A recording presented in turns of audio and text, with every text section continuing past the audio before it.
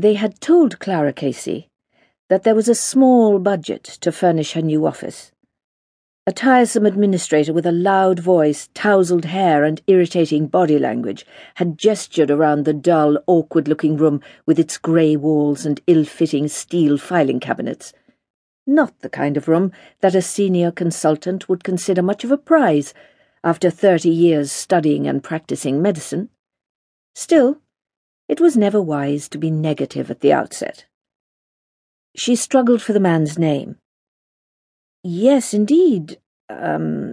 Frank," she said.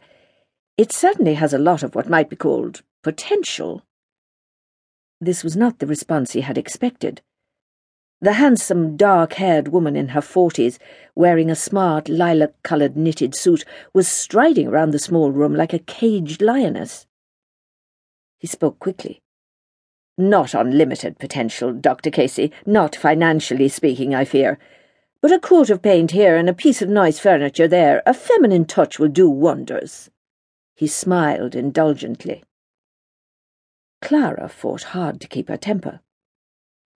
"Yes, of course, those are just the kind of judgments I would bring to decorating my own home.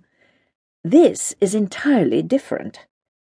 For one thing, I can't have a room hidden miles away down a corridor. If I am to run this place, I have to be in the centre of it and run it." "But everyone will know where you are. Your name will be on the door," he spluttered. "I have no intention of being locked away in here," she said. "Dr. Casey, you have seen the funding. You were aware of the setup when you took the position." "Nothing was said about where my desk would be, nothing at all. It was left to be discussed at a later date. This is the date." He didn't like her tone. It was definitely like the tone of a schoolmistress. "And this is the room," he said.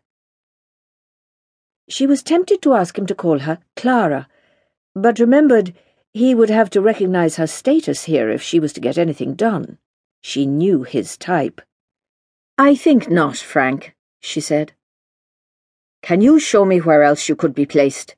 The dietitian's room is even smaller. The secretary has just room for herself and the files. The physio has to have his room laid out with equipment. The nurses need their station. The waiting room must be near the door. Can you kindly inspire me as to where we can find you another room if this perfectly serviceable place doesn't suit?" "I'll sit in the hall," Clara said simply. "The hall? What hall?" "The space when you come in the glass doors." "But, Dr. Casey, that wouldn't do at all." "And exactly why not, Frank?" "You'd be at everyone's beck and call," he began. "Yes?" "There would be no privacy. It wouldn't be right. There would only be room for a desk." "All I need is a desk." "No, Doctor, with respect, you need much more than a desk. Much more. Things like a filing cabinet," he finished lamely. "I can have one of those in the secretary's office." "A place for your patients' case histories?" "In the nurse's room." "You'll need some privacy sometimes to talk to patients." "We can call this room that you like so much the consultation room. We can all use it when needed. You could paint it calm, restful colours, get new curtains. I'll choose them if you like. A few chairs, a round table, okay?" He knew it was over, but he gave one final bleat.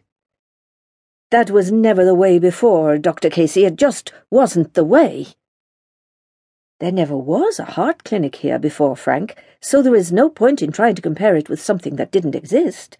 We are setting this place up from scratch, and if I am going to run it, then I'm going to run it properly.